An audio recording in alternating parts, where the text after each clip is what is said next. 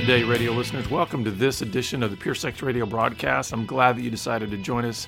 My name is Jonathan, and I have a little bit of a special podcast for you this time. I was invited to participate in the Reclaim Conference with Authentic Intimacy earlier this year, and I did a breakout session on what every woman and man needs to know about male sexuality. And so this podcast is going to be that session. So this will be a little bit longer than usual podcasts. I did about an hour session. But it's packed with all kinds of great information. I hope it's helpful for you. It should help men and women to understand, okay, what is God's design for sex? How did it get distorted? How do men reclaim God's design? And then also there's a little bit about how wives and the church can actually help men to live out God's design for sexuality. So I hope this is beneficial for you. If you have questions or feedback, please, you can contact us through our website at puresexradio.com, or you can hit us up on Twitter at puresexradio.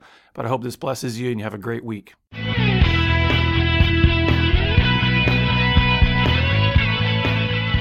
Can everybody hear me okay? I'm going to do my best to project just so we don't have to use a microphone or anything. I did not expect this room to be totally packed, and we should have given you, I don't know if they told you that there's going to be a repeat of this session in the third session in the much more spacious and comfortable worship center. But anyway, we'll get cozy in here. So I have to tell you, this was a title that was assigned to me for this session. It feels a little daunting. I feel like, man, what every woman needs to know about male sexuality. I'm going, first of all, I feel threatened when I feel like I have to give information to women. I'm like, oh man. So really, the way I would talk about this is we're really going to be talking primarily about, listen, what is male sexuality? I'm going to try to answer 4 questions in this session. First is, what is God's design for male sexuality? Secondly is, how does sin and especially porn distort God's design? And then thirdly, how do men reclaim God's design? And then finally, how can wives and the church help men live out God's design for sexuality? So as we jump into this, before we get into answering some of those specific questions, I think it's important that we understand that by design, God made men and women different. He made male and female different. In Genesis chapter 1, we're told in verse 26 and 27, it says that God said, "Let us make mankind in our image, in our likeness, so that they may rule over the fish of the sea and the birds in the sky, over the livestock and all the wild animals, and over all the creatures that move along the ground." So God created mankind in His own image. In the image of God, He created them, male and female. He created them. So from the very beginning, it was God's intention and in God's mind to say He's going to put the fullness of the expression of His image into 2 distinct creatures. That was His purpose.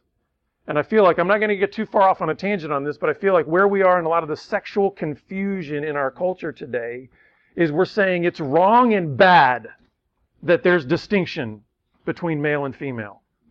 And so as the lines continue to get blurred, we're left with nothing. We're left with something that's not even human. And so we need to know from the beginning that there's a distinction and a difference between men and women, and that's actually by design. I'm going to show you a slide here. I'm not going to spend a ton of time on it, but I want to show you just how the differences between how males tend to operate and the difference between how females tend to operate. So first, let's look at men. Males tend to be explorative. They're determined to deliver the goods. We're like production-oriented, solution-driven, right? Needs to know what's next. This comes out every time my wife and I go on a trip. I'm like, okay, yeah, we got plans along the way. As long as we're here, what's next, though? Like, what's next? That's kind of just the way a man's mind a lot of times works. Opportunistic, a doer, takes chances. God's design, males tend to be initiators. Active and aggressive and competitive and dominant. So males tend to have an outward orientation towards life and relationships. This is why sometimes when wives are trying to draw a man in, he's like, what are we going to do? Like, what are we going to do? Let's just recognize that makeup of a man is actually good. It's actually good. It's God's design. Men tend to be more outwardly oriented. Now, when we're talking about anything like this, we have to recognize that all of it in a broken world falls along a bell curve, right? We're talking about a bell curve here that says there's always going to be exceptions on the fringes, but the norm is males tend to be this way. Well, what are females designed like? Females tend to be confidently enticing. In other words, ladies, you know what you got. You know the power you have. And there's a confidence to that of like, I got power in this world, you know? And that's a good thing. Values intimacy above action, selectively receptive, seeks security, caring, uses words, desires equity, and I love this one, wields soft power to shape humanity. How many times have you heard of somebody's testimony to their faith in Jesus Christ, and it was a grandmother that brought them to faith in Christ? There's a soft power there. So females tend to have an inward orientation towards life and relationships, and that's good. So we have males generally tending to be oriented more outward, females more inward. Look what happens when you put those together. I mean, you got a full life. You got a full expression of the image of God, right? Because is God a doer? Is God active? Is God also got soft power? Does he use words? Does he care? Absolutely. So we need to be, first of all, say there's a difference here and it's actually good. And I want to point out two of these here just to kind of highlight the goodness of these differences. And some of these differences are literally woven into our biology. So that one on the males where it says active and aggressive. Did you know that the male brain is 2.5 times larger in the center devoted to aggression and action than the female brain? So already just woven into the biology, God has said, I'm going to make that part of the man's brain. The male brain is going to be larger in that area. So clearly, if there's a part that's larger in your brain, you're going to have more of a tendency towards whatever that area that's larger. And whereas in the female brain, it's not. Think about the one on females where it says uses words. Men tend to talk to communicate ideas or information. Women talk to communicate feelings and thoughts. This is why a lot of times in communication, men and women really struggle to connect. She will say to you, men, well, what do you feel about that? And you go into like what you're going to do about it, not what you feel about it. But the reverse is true too. Like a husband can ask his wife, what are you going to do about that? She wants to talk about the feelings about it, right? We just want to establish right from the get-go here that men and women are different by design, and that is actually good. Let's stop trying to fight against this natural order that God has put in bearing his image. It's good to be male. It's good to be female. Those are good expressions of God's image. Next, let's take a look at God's design for sexuality. I believe there's 3 primary roles of male sexuality, and they operate around these 3 words: pursuit, love, and strength. Pursuit, love, and strength. So this first role has to do with that by God's design, men are called to be initiators and pursuers of communion and covenant. In Genesis chapter 2, God shows us how he made them male and female. Because in Genesis chapter 1, it just says God created them male and female. Genesis chapter 2 shows us how that happened. Adam and Eve, the first 2 human beings, were not created simultaneously. Adam was made first, and he was made out of dirt. And so God breathed into him the breath of life, and he became a living being. And then God gave him 2 jobs. And I always tell single guys this. It's a good order to get things in. Get a job before you get a wife, you know. God gave him 2 jobs. He said, I want you to tend the garden, and I want you to name the animals. And as he did that, as he named all the animals, it says at the end of that naming, but for Adam, a suitable helper was not found. In other words, there was no other creature yet on the planet that fit with Adam. And that's where God took the initiative, put him to sleep, broke his rib, and formed a woman. And then when he brings that woman to Adam, he loses his mind. he gives this soliloquy of like, oh my goodness, bone of my bone, flesh of my flesh will be called one. I think he was out of his mind when because he was like, I'm just babbling here. I'm seeing this woman, this creature that now it's like, I've seen bears and I've seen lions and this one fits. Like this one was made for me. Guess what? It says that after he said all of that about woman, this is where we get a verse that is shown all throughout Scripture to show us this metaphor picture of marriage, right?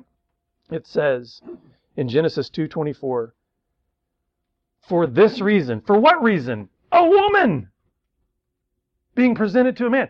For this reason, a man will leave his father and mother and be united to his wife, and the two will become one. For this reason, something was awakened in Adam when he saw that woman for the first time, and he didn't go, yeah, that's kind of nice, I'm going to go eat an apple. No, it's like, for this reason, I'll say, bye, Mom, bye, Dad.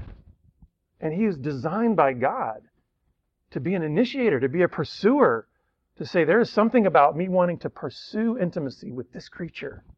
And that's actually God's good design. Secondly, I believe that God's design for male sexuality is that he be a sacrificial lover. Did that not come up? We're having trouble with this earlier. Sacrificial lover. We're told in Ephesians chapter 5 that husbands are to love their wives as Christ loved the church and gave himself up for her.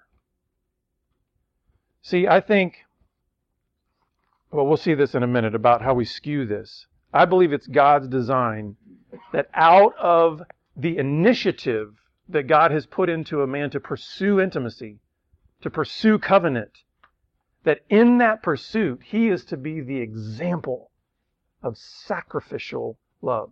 And I think we have gotten this very reversed and out of order. And I think it has to do with what happened in the fall. I actually believe that the sin before the sin of pride was the sin of passivity. Adam's hanging out watching his wife talk to a snake. Dude, what's wrong with you? I know he's just probably sitting there going, I'm not hearing anything the snake is saying. I'm just looking at this woman, you know. But he was meant to be a sacrificial lover. He was meant to, in that pursuit and in that initiation, be the one that says, I want to outdo you, my wife, in loving. I want to outdo you in sacrificing. I want to be able to show you more than anyone else in the world what it means to lay down my life for you. Did you know there's no explicit command anywhere in Scripture for a wife to love her husband? Now, it's implied. You know, we're told in the Christian community, love one another, right? So that you could, by implication, say, yes, a wife is to love her husband. But there's no explicit command. There is an explicit command for a husband to love his wife. Therefore, I think that's part of God's design, is that we were made by God as men to be the initiator of sacrificial love.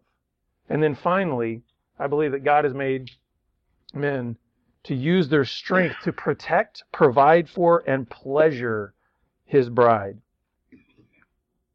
You know, when I think about the traditional marriage vows, we talk about forsaking all others to love, honor, cherish. And we see also in that Ephesians 5 passage where Paul's giving instructions to husbands. After he said husbands are to love their wives as Christ loved the church, he goes on in verses 28 and 29 and he says, in this same way, husbands ought to love their wives as their own bodies. He who loves his wife loves himself. After all, no one ever hated his own body, but they feed and care for their body, just as Christ does the church. I believe that God has designed men to be the primary, if I can put it this way, feeder and carer of his wife. He's to be the one that's to be using his strength in every capacity to be able to feed and care for her in a way that nobody else can, in a way that nobody else should. He's to be able to bring that in. So here's the way men, I believe, are designed. I believe that they're designed visually stimulated when it comes to sexuality. We see, it's for this reason, right? Adam saw a woman. For this reason, I'm going to go pursue. And out of that visual stimulation, he's designed by God to pursue intimacy with a woman and thereby celebrate covenant and grow as what I would call a warrior lover. Now, we don't often We don't often get this picture right in the church. And here's the reason why. There's been massive abuse in all of these areas, right? Massive distortions of all of this. Even to say that line where I say, uses strength to protect, some people might just cringe at that. And they go, I've seen how men have used strength, and it has not been to protect. But this is part of reclaiming. This is part of reclaiming God's design. Please, let's be careful of judging the truth claims of Scripture by its abuses. God still designed men this way. Men are to pursue, and in that sacrificially love, and through that use their strength in order to feed and care for their bride. So now let's take a look at how sin distorts God's design. Because sadly, sin has made a mess of all of this. And it's going to be along those same lines when we talk about pursuit, love, and strength. The ways in which sin has distorted that. And we're specifically highlight how pornography does a lot of this distortion. But first, the first way that sin distorts God's design is sin promotes lust. And lust is just a selfish sexual craving. I spoke about it a little bit in my talk, in my presentation, my story. Lust is this idea of saying, I want, to the point where we make whatever we want an idol. And so now we're worshiping that thing and we're making it the ultimate thing. And so what that does is it leads to isolation. The reason is because guess where lust always puts your focus? On yourself. And since men are doers, if our focus is on ourselves, all of our doing is going to be oriented towards what do I get out of this? And the way that porn really fuels this, porn fuels lust. We see it in our ministry all the time. Men often abandon relationships and responsibilities for the empty promises of porn. I've literally had men tell me, I really do want my porn more than I want my wife. Lust creates this craving, and then porn only fuels that lust. So that's changing the way that men are designed to pursue. Men are designed to pursue intimacy. Men are designed to pursue that relationship. Lust causes men just to pursue a behavior. Lust causes men to pursue an object. Secondly, the way that sin distorts God's design is sin causes self-focus to overpower sacrificial love. Remember, our design is to be a sacrificial lover. But then sin causes us to be self-focused. And if that becomes our primary goal, is listen, whatever I want, guess what? Self-focus and sacrificial love are mutually exclusive from one another. You cannot be sacrificially loving someone at the same time being completely self-absorbed and only thinking about yourself. And what porn does in this is porn affirms a self-centered focus. Porn fantasies always place the viewer in the center. This usually creeps out, guys, when we do our workshop. We do a 3-day workshop for men called Gateway to Freedom. And we'll be talking about fantasy especially. And when I get to this point, I'll say, did you realize that you are the center of all your sexual fantasies? And they're like, oh, what are you talking about? Oh, that can't be right. That kind of feels gross. And I have them think about it. When you are looking at pornography, when you're engaging in some kind of sexual fantasy, who is it really all about? Who are they smiling at? Who are they obeying? Who are they never saying no to? See, the sexual fantasy is all about me. And so therefore, sin distorts God's design for sacrificial love because all about me thinking is antithetical to sacrificial love thinking. And finally, sin distorts the purpose of a man's strength. He uses it to control sexually instead of cherishing, protecting, and pleasuring. And porn is inherently violent. 88% of scenes in porn films contain violence. So what ends up happening, this is how sin distorts God's design.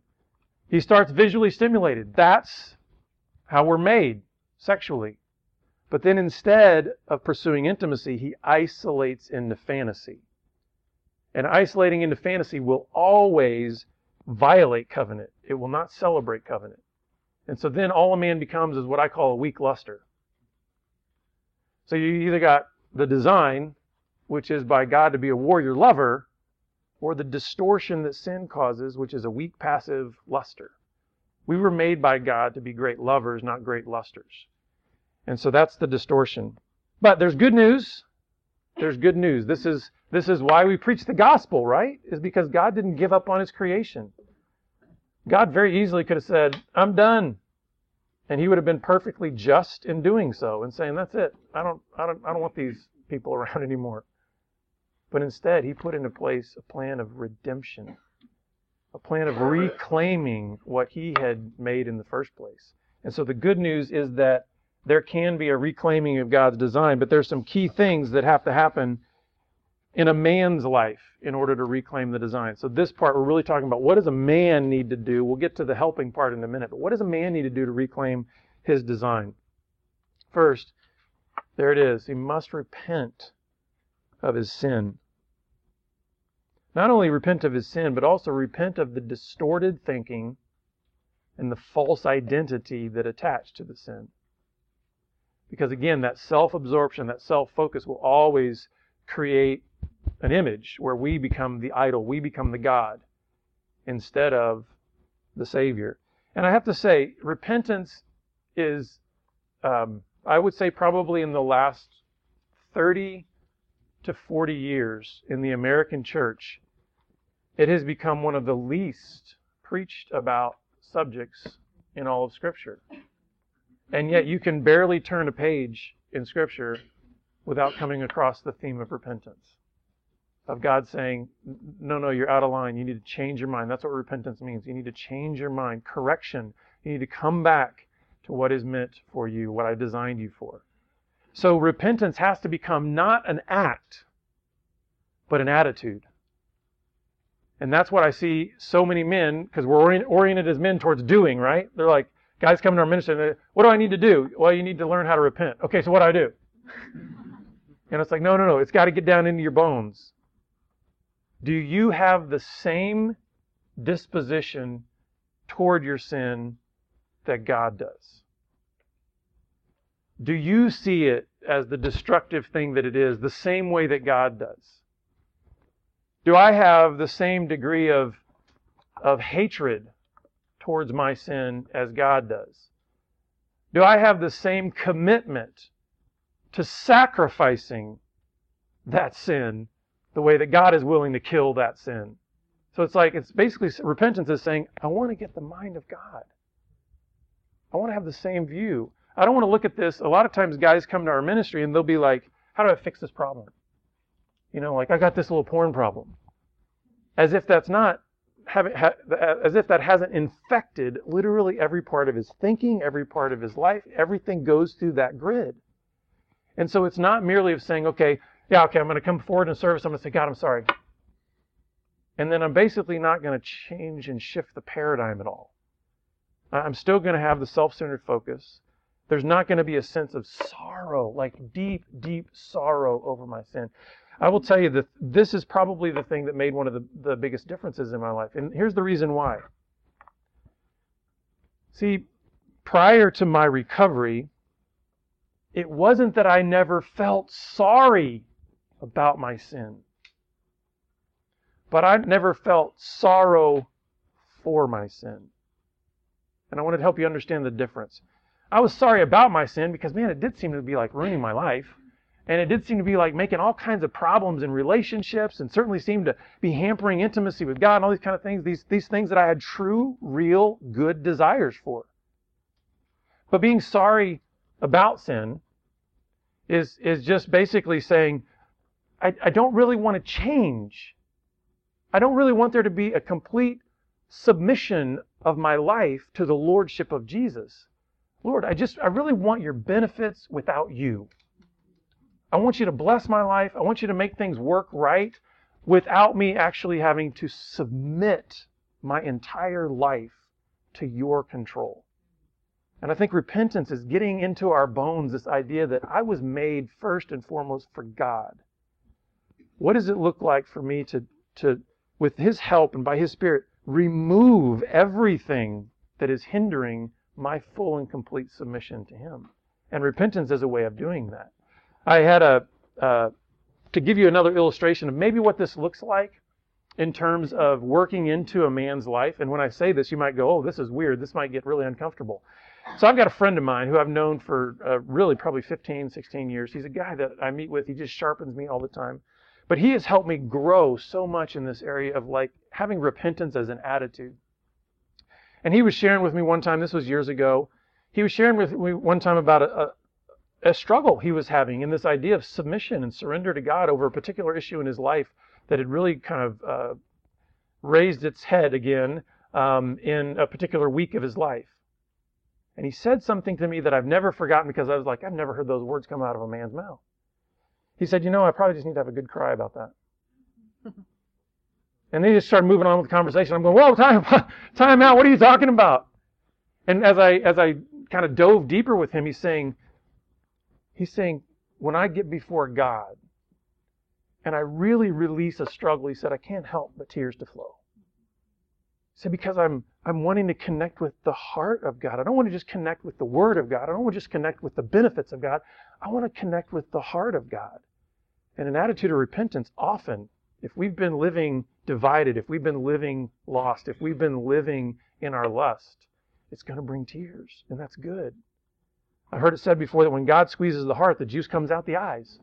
So let God squeeze your heart and let Him bring a godly sorrow over your sin, a godly sorrow for your sin, so that you can get His perspective.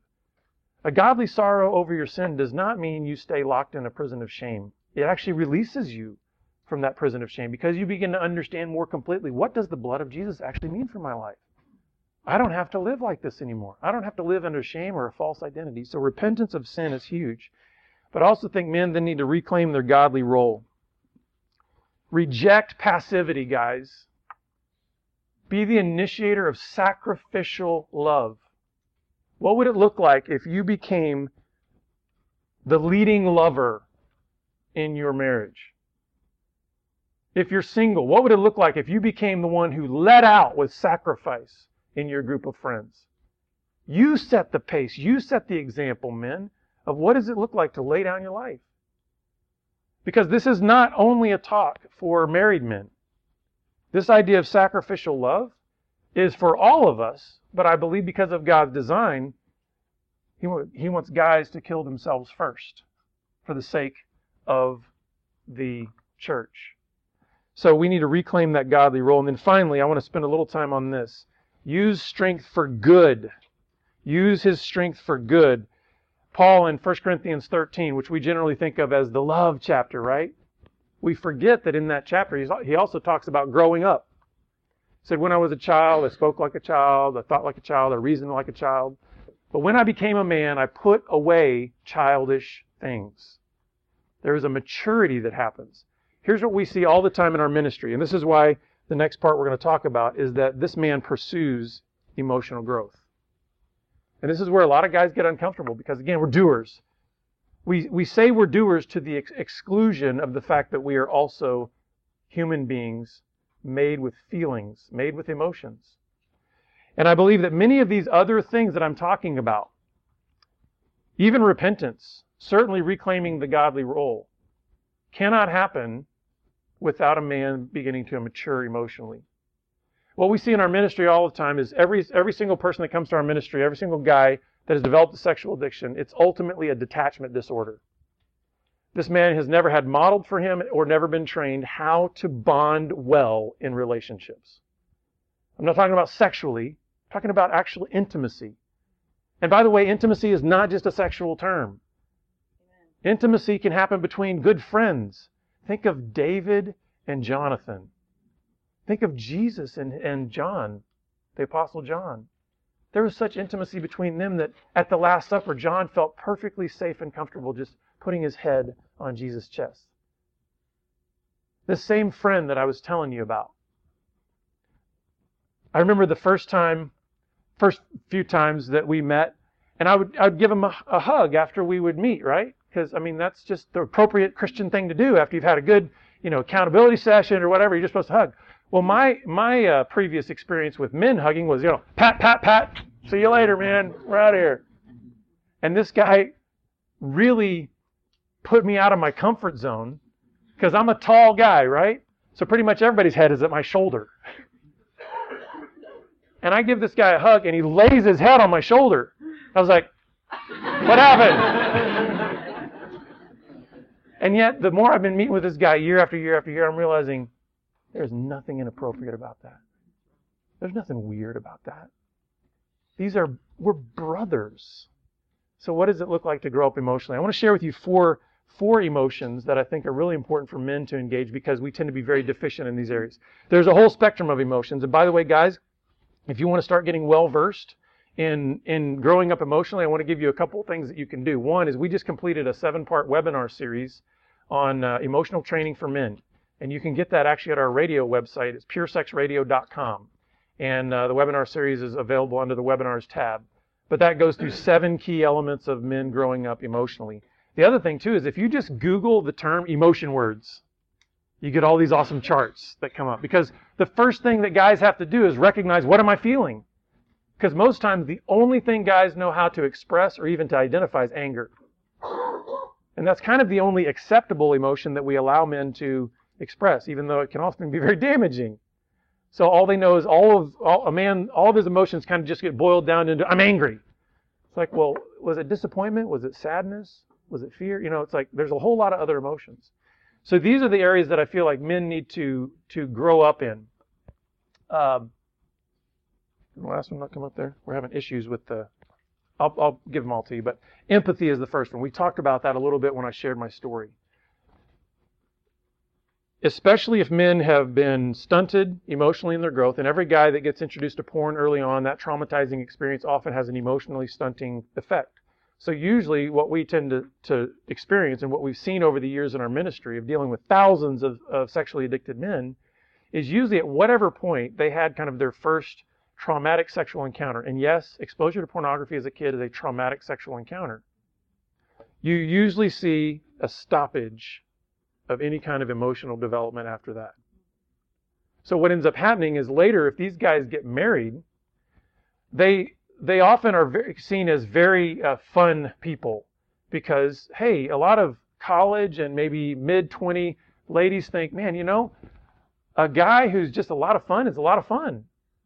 They don't realize that he's a lot of fun because he's emotionally stunted at 11. So he's got energy and he's got fun, he's got ideas and he's creative and he laughs and all this kind of stuff. And so there's a charm to that. And then this lady might marry him and say, okay, I'm ready for the man to show up. He's like, that's all I got. Like, there's nothing more there. And so one of the things that has to happen is this idea of empathy, because so many of these men have never experienced, what does it look like to try to get into another person's experience? And this is a huge way for men to grow emotionally because generally speaking, women have been a little more hardwired and tapped into their emotional system. And in our culture and even in the church, we allow a lot more latitude for women to be really expressive with each other and with anybody. So they've got a much larger palette of understanding about emotions. Guys, if you want to grow up emotionally, and you've got even a slightly healthy wife or girlfriend in your life, learn to empathize with her. Learn to enter into her experience. What is it like to feel 7 things at the same time? Or 70, Empathy a lot of times will give a broader understanding of, what, I thought I was angry, but I'm really sad. I thought I was angry, but I'm disappointed because I didn't get that raise. So everything that used to be boiled down into anger, empathy can help him learn from others. How do you actually express and understand that emotion? Also, grief. Grief is simply the process of processing loss and disappointment. And a lot of times, again, men getting angry, a lot of that can be around a lot of different loss and disappointment. The statistics tell us that anywhere between 7 to maybe 20 times a day, you're going to face disappointment. So in the terms of some of them can be really small, some of them can be really large. But disappointment is a regular part of being a human being. And again, so many times because guys are more wired like solution oriented, I just want to get things done, they don't take the time to grieve out those disappointments. Women sometimes do a little bit better job of this, but this is probably something that could help everybody, but especially if men can learn to grieve, I actually believe they can learn how to handle temptation better. Now, this will sound weird maybe at first, but for a man to resist a sexual temptation requires grief. There is a legitimate desire. We've talked about visually stimulated, right? There's a legitimate biological desire that God has put in men sexually. So attraction happens, and there's a biological response. The temptation then is, what am I going to do in my mind with that? How am I going to interact maybe? Or what am I going to do with that temptation? So there was a good desire. Now it's being directed towards something that is causing me, to think about what's the possibilities here. Did you know in order to resist that temptation, I've got to lose. That has to die. That has to go away. There's a crucifying that has to happen in that moment. And there's a type of grief in that. When I'm talking about grief, I'm just talking about processing loss and disappointment. Because if I don't grieve, if I don't go through the process of the fact that there's going to be a loss here, even though it's a good loss, I'm going to hang on to that. And maybe later on, I actually recall that or pull it up or do something else with it. So grieving, learning to grieve well is actually a way to even handle temptation. Rest is so important. Many times when I talk to men about learning how to grow up in the area of rest, a lot of times they think, I only get 5 hours of sleep a night. No. Sleep is part of rest. What I'm talking about in rest is restfulness in your soul. Very few men that I've ever met do well in this. Again, because we tend to have a performance orientation. We tend to be so much on the doing side of things that we think that rest is, bad. Like rest is not what God didn't design men to have rest. And yet Jesus modeled over and over and over and over again resting, even in the midst of massive ministry responsibilities. He often withdrew to lonely places to pray. There was a rest as part of the rhythm of his life. And I found this probably to be one of the most powerful parts of my own recovery. See, I used to think that rest meant inactivity. But guess what? There have been times in my history over the last 20 years of recovery where I've sat still for 10 hours watching football. Felt exhausted. Like there's not especially the Browns. Huh? There's no sense of rest. So just inactivity is not the same as rest. It's finding a place in which your soul is restored. That's why I think when it says Jesus often withdrew to lonely places to pray. Now I realize a lot of stuff we're talking about here, there's blurred lines between these things between men and women. Rest is good for women, right? Grief is good for women. Empathy is good for women. I'm highlighting these things because these tend to be areas in which men are very deficient in. And yet it's part of God's design. It's part of reclaiming God's design. And the last thing that didn't actually show up on there is joy. Joy. We were made for joy. The whole end to the whole plan is joy. But we can actually experience it now. And so again, so many men, because they're living in dividedness, they're living in shame, they've got so much brokenness in their lives, they have no idea of how to have joy. They're usually just seeking the next activity in order to get some kind of pleasure or some kind of fleeting happiness. But God designed us for joy. And I believe that when we reclaim that design of being an initiator and a pursuer of covenant and sacrificial love, one of the things that blew my mind, I never would have thought this, is after my wife and I got back together, all these amazing things were happening. I mean, I got my wife back, started having kids, just cool stuff was happening where I was like, man, life is different, life is good. And then in 2002, God started whispering to me in my quiet times a very weird question. He's like, hey, Jonathan, do you want unbelievable joy? And I was like, what kind of question is that? Who says, no thanks, God, I don't want any unbelievable joy. But anytime in my spirit when I say, of course, he says, tell your story. I'm like, whoa, we got disconnected here. Something happened. Like, that didn't make any sense to me. And I wrestled with God over this. And to the point where in January of 2003, I unexpectedly, at least from my perspective, got laid off from my job. And I like to tell people that while God will not infringe upon our free will, he can narrow your options. To start making it very, very clear, this is what I want you to do. Oh, no, you made that decision. Totally, Jonathan, you did. But, it's like, here's the thing that I discovered, though. It clicked. Once I started realizing, you know what, my story isn't mine to own. I'm not my own. God purchased me with a very high price.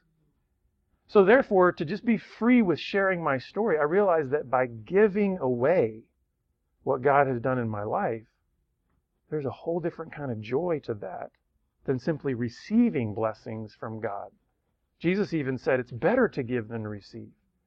So when we start realizing what we were made for, to be that sacrificial lover, that warrior lover, guess what? You will not regret giving it all away to your wife. You will not regret as a single man giving it all the way to the church and to the community. You won't regret that. Because we're told that God's word doesn't return empty. And so the thing is, we need to be sacrificial in that way. So there's a few other slides I want to go through. One is, let's talk about how wives can actually help their husbands in this process. How do wives help men live out God's design? First, be his partner. We have a whole wives care ministry in our ministry, and so much brokenness and betrayal and just pain there. And a lot of times what tends to happen, this is very, very common, when a wife discovers, in whatever way, her husband's secrets, she starts putting on additional hats. She starts putting on the cop hat. She starts putting on the mom hat. She starts putting on the counselor hat. Sometimes she starts putting on the judge and jury hat, And what I'm saying is that those types of things, some of those things that come out of that are necessary for that man, but they don't need to come through the wife. Does that man need accountability? Absolutely. But he needs to get that in community with other men. There's a type of accountability you can have between a husband and wife, but there's a whole other type of accountability that man needs to learn with other men. So one of the best ways that a wife can help in this process is to encourage him towards holiness as a fellow child of God. So this isn't saying, in terms of being his partner, that everything's going to be, fixed or everything's going to be the same or that there's not a time frame in this. But the idea of being his partner is saying there's still a purpose here for this man. There's still a purpose here for our marriage. I'm going to establish healthy boundaries and simply be a wife who is healing. And let the cop and the mom and the counselor and all of that come from other sources. Because you know what, ladies? You will have more than enough to deal with just as a wife who's healing. So one of the ways that you can help him and even yourself is just be his partner that's encouraging him towards holiness. And that's really the next thing too, is challenge him to pursue personal integrity and authentic community. Speak words that affirm him pursuing these things. I am convinced, not only through my own life, but through, again, dealing with literally thousands of men in this area, that the most fragile element on planet Earth is the male ego. And there's so many factors that play into that. But I believe that the male ego is far more fragile than the female ego.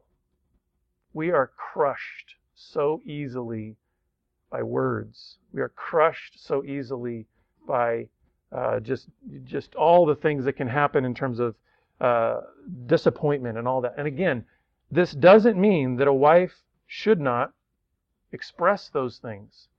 But I think she can have a context in which those things can be expressed in healthier ways through counseling and some other wives and things like that. And I'm not saying that you just pretend with your husband and just, all I'm going to do is give affirming words. It's like, no, there needs to be times in which appropriately anger is expressed. God actually says, be angry, but don't sin. That's called justice. You've been violated. There's been an injustice. You should feel angry. But there's a way in which we can do that in a godly way, and a way in which we can do that that just causes even more damage. But the thing is, this still doesn't mean that you don't have a voice to challenge him. Call him up. So you know what? You're made for way more than this. You don't have to be slopping around with the pigs over there in a foreign land. Come home. Be a man. Be a godly man who pursues integrity, who loves his wife, who sacrifices for her. You can challenge him according to God's word and do so in a way that is going to draw him into those communities that he needs to be into. Now, with that being said, the ownership of that man's integrity has to be his. I tell guys all the time, you set the appointment with your counselor. You be the one to go out and pursue and find a group that you need to be involved in. You make the changes in your life that are necessary in order for you to be a man of integrity. Because again, I believe that part of God's design in women is this natural propensity to help. So therefore, a lot of times, even from a good place in a woman's heart, even if it's broken, she's wanting to help her husband. So then she just starts taking control of all of the aspects of his recovery. That's actually not good for him. Because again, if he doesn't have a godly sorrow, if he doesn't own his sin, if he therefore also doesn't own his pursuit of integrity and righteousness, then guess what? His heart isn't changing. And I will say this, just as a little aside, some key things to be looking for. There's two really key things that a wife can be looking for to see if things are changing. One is behavior and the other is words. And they need to go together. We used to say, just watch his behavior over time. But guess what? We've had stories where a guy was going to group, a guy was seeing counseling, a guy was looking the part. 6 months later, finds out he's still having affairs. And what we realized in some of these stories is as we started exploring them, we realized as we interviewed these wives, his language wasn't changing. And I don't mean like dirty words. I'm talking about how he would talk, how he would engage her, how he would speak to others. That still was essentially the same. So as you see behavior changing and language coinciding with those behavioral changes, then you know a heart is changing. The biggest thing that my wife saw in me was that, prior to me going into recovery, I would always ultimately deflect full responsibility for all of my sin. And once I got into recovery, it was like, it's all mine. I own it all. I don't put any of it on her. And that was a difference in language as well as behavior. And then finally, a way a wife can help is join him in learning true intimacy. This might be a while later. Okay, there's a healing time. There's kind of a recovery time if there's been sexual betrayal. But join him in learning true intimacy. And what I mean by this is be careful of thinking that if he gets fixed, everything will be well in your marriage. So the idea is we have a lot of women that say, okay, I'm going to stand on the sidelines, and once he gets better, we're going to be great. And therefore, it's like everything gets dumped on him, as if once he becomes the righteous, godly man that he's supposed to be, magically intimacy is going to happen in the marriage. It's like, no, there's a process of healing and growth that a wife needs to go through as well as the husband. And so a wife can help by joining him in that. One way that a wife can do that is just be interested in how he's growing. Hey, tell me how you're growing. What are you learning? What are the things that have been challenges to you? How are you, doing with emotional growth, and what's it been looking like for your boundaries, and just kind of joining him in that. Also, as you are able and willing to be able to share what you're learning and you're growing with him, that's joining him in true intimacy. Because listen, it's not all, like Julie's been talking about, it's not all about sex. This is about relearning how to communicate and connect and go deep and be honest and transparent. And so the more you can join him in that, my wife it's kind of funny. She feels like, as our lives change, she feels like I swung my pendulum farther than she was even willing to go in like being honest and open and all this kind of stuff. And so she, at a certain point, early in the early years, she feels like, man, you're challenging the heck out of me. I don't know if I like this so much. So it was like it swung the other way. But the other thing too, this is what really blew me away in terms of my wife really joining me in intimacy and realizing, what does it look like to be authentic and real? This gets back a little bit to the repentance piece, men. Early on, the first, several years were really, really difficult. There were relapses and slips and falls, and I would confess them, and we'd walk through them, and some of those early on were really difficult and really long conversations, and it would pull up all old wounds and everything. But I'd driven a stake in the ground. No more lies, no more hiding, no more shame. And so as we would have these conversations, I remember this is probably, it was a good handful of years in, and thankfully, the frequency had become further and further apart of these types of things. But one time I confessed, and just so you'll know, the way I would always do that is if I had anything to confess, I would confess it. I would tell my wife what I have done about it and what the plan is moving forward, and then we would pray. That was always kind of the order that so it wasn't like, I did something, blab. No. If I did something, I got to think through here. I've got to repent to God. I've got to connect with some of my brothers, and we got to work out what went wrong here and how am I going to move forward. And then I can go to my wife and say, because that created a little bit of a safety for her of like, she doesn't have to be cop, right? She doesn't have to be, I'm taking ownership even of my failures. I remember one time though, when I came to her and I confessed and told her the plan and we prayed and I look up from the prayer and tears are streaming down my wife's face. And she said something I never would have dreamed would ever be said to me after having confessed sin. She said, John, I wish I had your courage. It's like, I just confessed sin to you. And you're telling me that I have courage? And when I finally understood what she meant, she was saying, you're finally living your life in the light. You're not being a divided man. Because guess what? I think the thing that hurts women so much is the not knowing. Is the idea of, is there more? Is there something I'm missing? Is there a part of my husband that I simply still don't know about? And that creates just this tension and this fear so much of the time.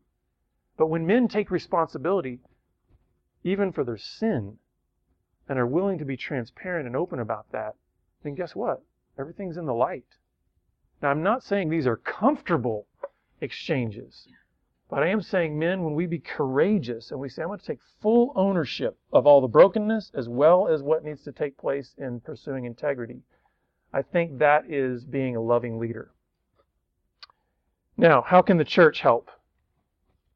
How can the church help? First, establish grace-based environments for men to share their story. Most of the environments around this topic are performance-based. We hold people accountable based only on performance. But we need to know that whether you do great or whether you fail miserably, the love of God is constant. God doesn't love you more if you do awesome and love you less if you do poorly. He says, I displayed the perfection of my love in Jesus Christ on the cross. If you ever doubt anywhere in your life, men, women, everybody in here, if you ever wonder how much your life is worth the only Son of God. That's how much your life is worth. We need to create environments where men feel safe enough in that kind of a grace-based environment to go, here's what I've been struggling with. Here's my story. Here's the pain that happened to me years ago. Here's where I'm still immature. These are the things that I need to work on. Secondly, we need to be intentional and practical about calling men to pursue sexual integrity. Both intentional and practical. What does it look like day in, day out to be pursuing integrity? And then finally, teach God's Word on sex and sexuality. We need far more of this in the church if we are actually going to call men out to live by God's design. So let me wrap up with this. Here's the summary. These 4 questions, right? What is God's design for male sexuality? The answer, to be a warrior lover who uses his strength to pursue sacrificial intimacy and celebrate covenant. That's what I believe God's design is for male sexuality. And by the way, this can actually apply to single men. A warrior lover. Can you love even if it's not sex? Absolutely. Can you pursue sacrificial intimacy in the body of Christ and the mission that He's called to you? Can you celebrate covenant, the covenant between Christ and His church? Absolutely. A man can do these things. Secondly, how does sin distort God's design? By deceiving us through lust and self-centeredness to become a weak luster. Deception is at the core of the distortion that sin brings to God's design. Third question, how do men reclaim God's design? By learning to love well through repentance, pursuing personal integrity, and growing up emotionally. And then finally, how can wives in the church help? By partnering to create safe places for men to grow in intimacy with God and others. I want to share with you that I noticed a lot of you are using your phones. I should have mentioned this at the very beginning. If you actually want to just grab all of these slides, you can actually go to reclaim19.bebroken.com and you can download all these slides. So it's just reclaim19, all one word, .bebroken.com and get all the slides. And feel free to use them however you want. We are very open-handed with our resources. We are about out of time, but I just want to close with this again. It's God's good design that He made us male and female. Let's celebrate that. Let's not be afraid, even in our culture, to call that out. It's good to be a woman. It's good to be a man. And it's good that those are not the same. And let's be okay with that. Let's stand on that truth because I believe it can bring healing and hope into our world. Thank you so much.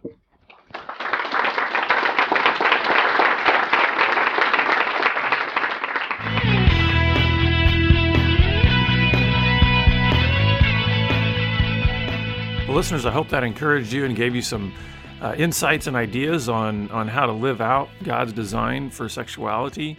If you, again, have questions or feedback for us, please hit us up on our website at puresexradio.com or on Twitter at puresexradio. And we're always grateful for you as a listener.